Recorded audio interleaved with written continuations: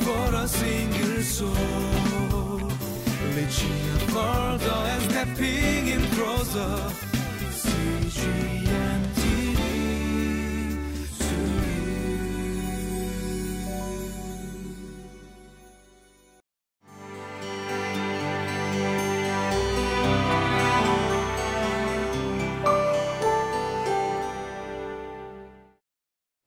Hello, welcome to Living Life. May the Lord bless you as you walk with Him today. If somebody comes and asks you a question, if you were to die right now, today, would you go to heaven? What is your answer? Would you answer and say, oh, well, I heard different things, but I don't know for sure. I have to wait until I die to see whether there is real heaven or hell. I have to see. Well, sometimes people have that kind of thinking. Or some people says, how can you know?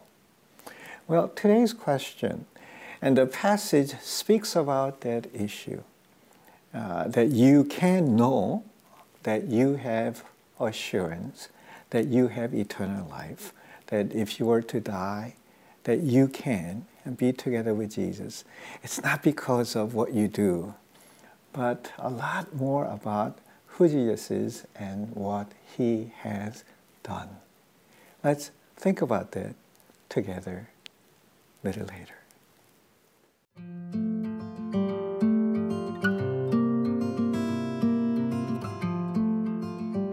1 John chapter 5, verses 13 through 21. I write these things to you who believe in the name of the Son of God, so that you may know that you have eternal life. This is the confidence we have in approaching God, that if we ask anything according to His will, He hears us. And if we know that He hears us, whatever we ask, we know that we have what we asked of Him. If you see any brother or sister commit a sin that does not lead to death, you should pray, and God will give them life. I refer to those whose sin does not lead to death. There is a sin that leads to death. I am not saying that you should pray about that. All wrongdoing is sin, and there is sin that does not lead to death. We know that anyone born of God does not continue to sin. The one who was born of God keeps them safe, and the evil one cannot harm them. We know that we are children of God, and that the whole world is under the control of the evil one. We know also that the Son of God has come and has given us understanding, so that we may know Him who is true. And we are in Him who is true by being in His Son, Jesus Christ. He is the true God and eternal life. Dear children, keep yourselves from idols. Today's passage continues the verses where it speaks about the assurance of salvation. In verse 11, it says, this is a testimony. God has given us eternal life, and this life is in His Son. He who has the Son has life. He who does not have the Son does not have life. That's verse 11 and 12. And verse 13 continues on and says, I write these things to you who believe in the name of the Son of God, so that you may know that you have eternal life. Here, the word know is not just cognitive knowledge, but then you can come to experience and know, and then experientially come to know, and then for sure that you do have eternal life. Why? The key is, it's because you are in Jesus Christ, because you believe in the name of the Son of God. Why is this important? Well, Son of God, Jesus came, and He who is God and became a man, and then lived perfect life and died in your place, and so that you can be forgiven, and then He paid in full. So when you do receive Him as your Savior, because of what He has done, and then there is forgiveness that's available. Because of what He has done, when you place your trust in Him who took your sins and forgave and then accepted you because of that truth, then you can come to have assurance because of what he has done, that you have eternal life. But here, that you can know, you can experience this eternal life because when you place your trust in him, that Jesus comes into your life and he gives this abundant life, and then you come to experience his forgiveness, his peace, and his guidance, his presence.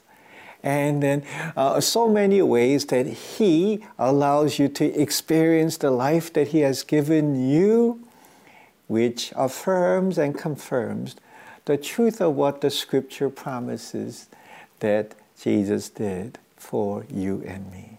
So, to make the long story short, if you place your trust in Jesus who died for you, if you truly believe in him, if Jesus is in your life, then there is eternal life, assurance of salvation and eternal life. And that is an important point here. You know, it goes on in verse 14, it says this is the confidence that we have in approaching God, because if we ask anything according to his name, he hears us. This is another confidence that you can have, for sure, is because when you have placed your trust in Jesus, and then because of what he has done, he accepted you and became his, God's children.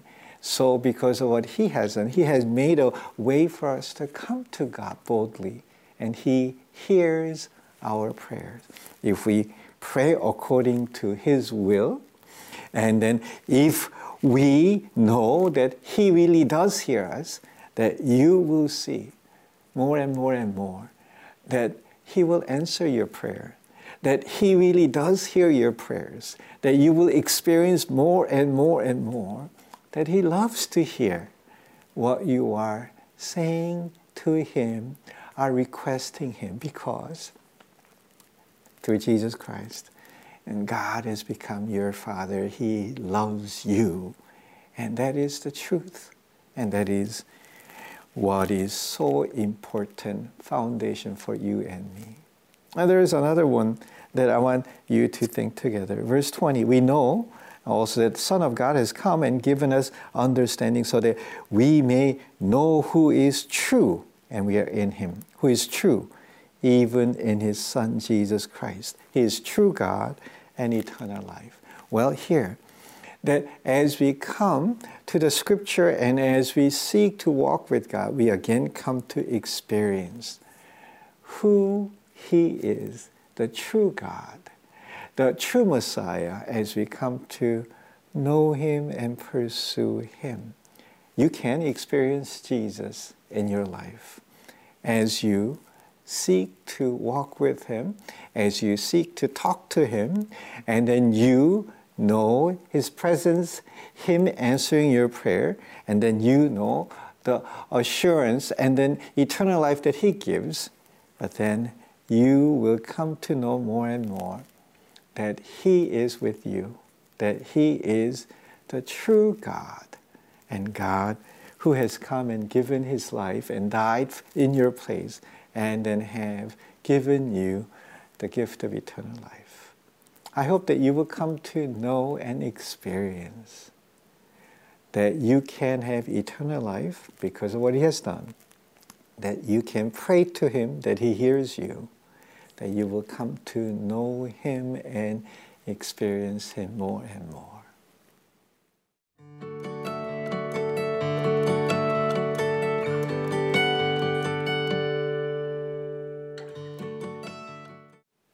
Sometimes you may say, oh, I know Jesus, I love Jesus, but I don't feel that I have the gift of eternal life and then he is near to us. Could it be that you have placed others in place of where Jesus ought to be, idols?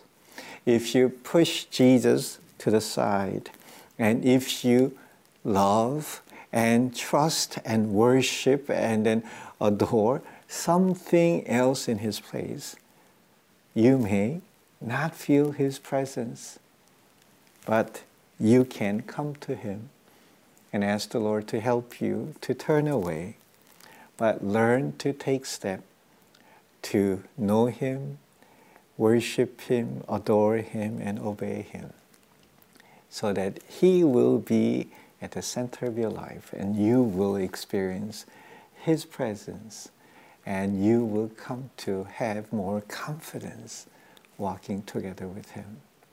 Lord Jesus, we thank you for the reminder. Because of what you have done, we can have assurance of salvation, that we can have assurance of boldly coming into Father's presence, His throne, that we can come to know you, that you're not just somebody that we think about, learn about, but we can experience you. Help us to grow as we learn to treasure you, love you, worship you. In Jesus' name, Amen.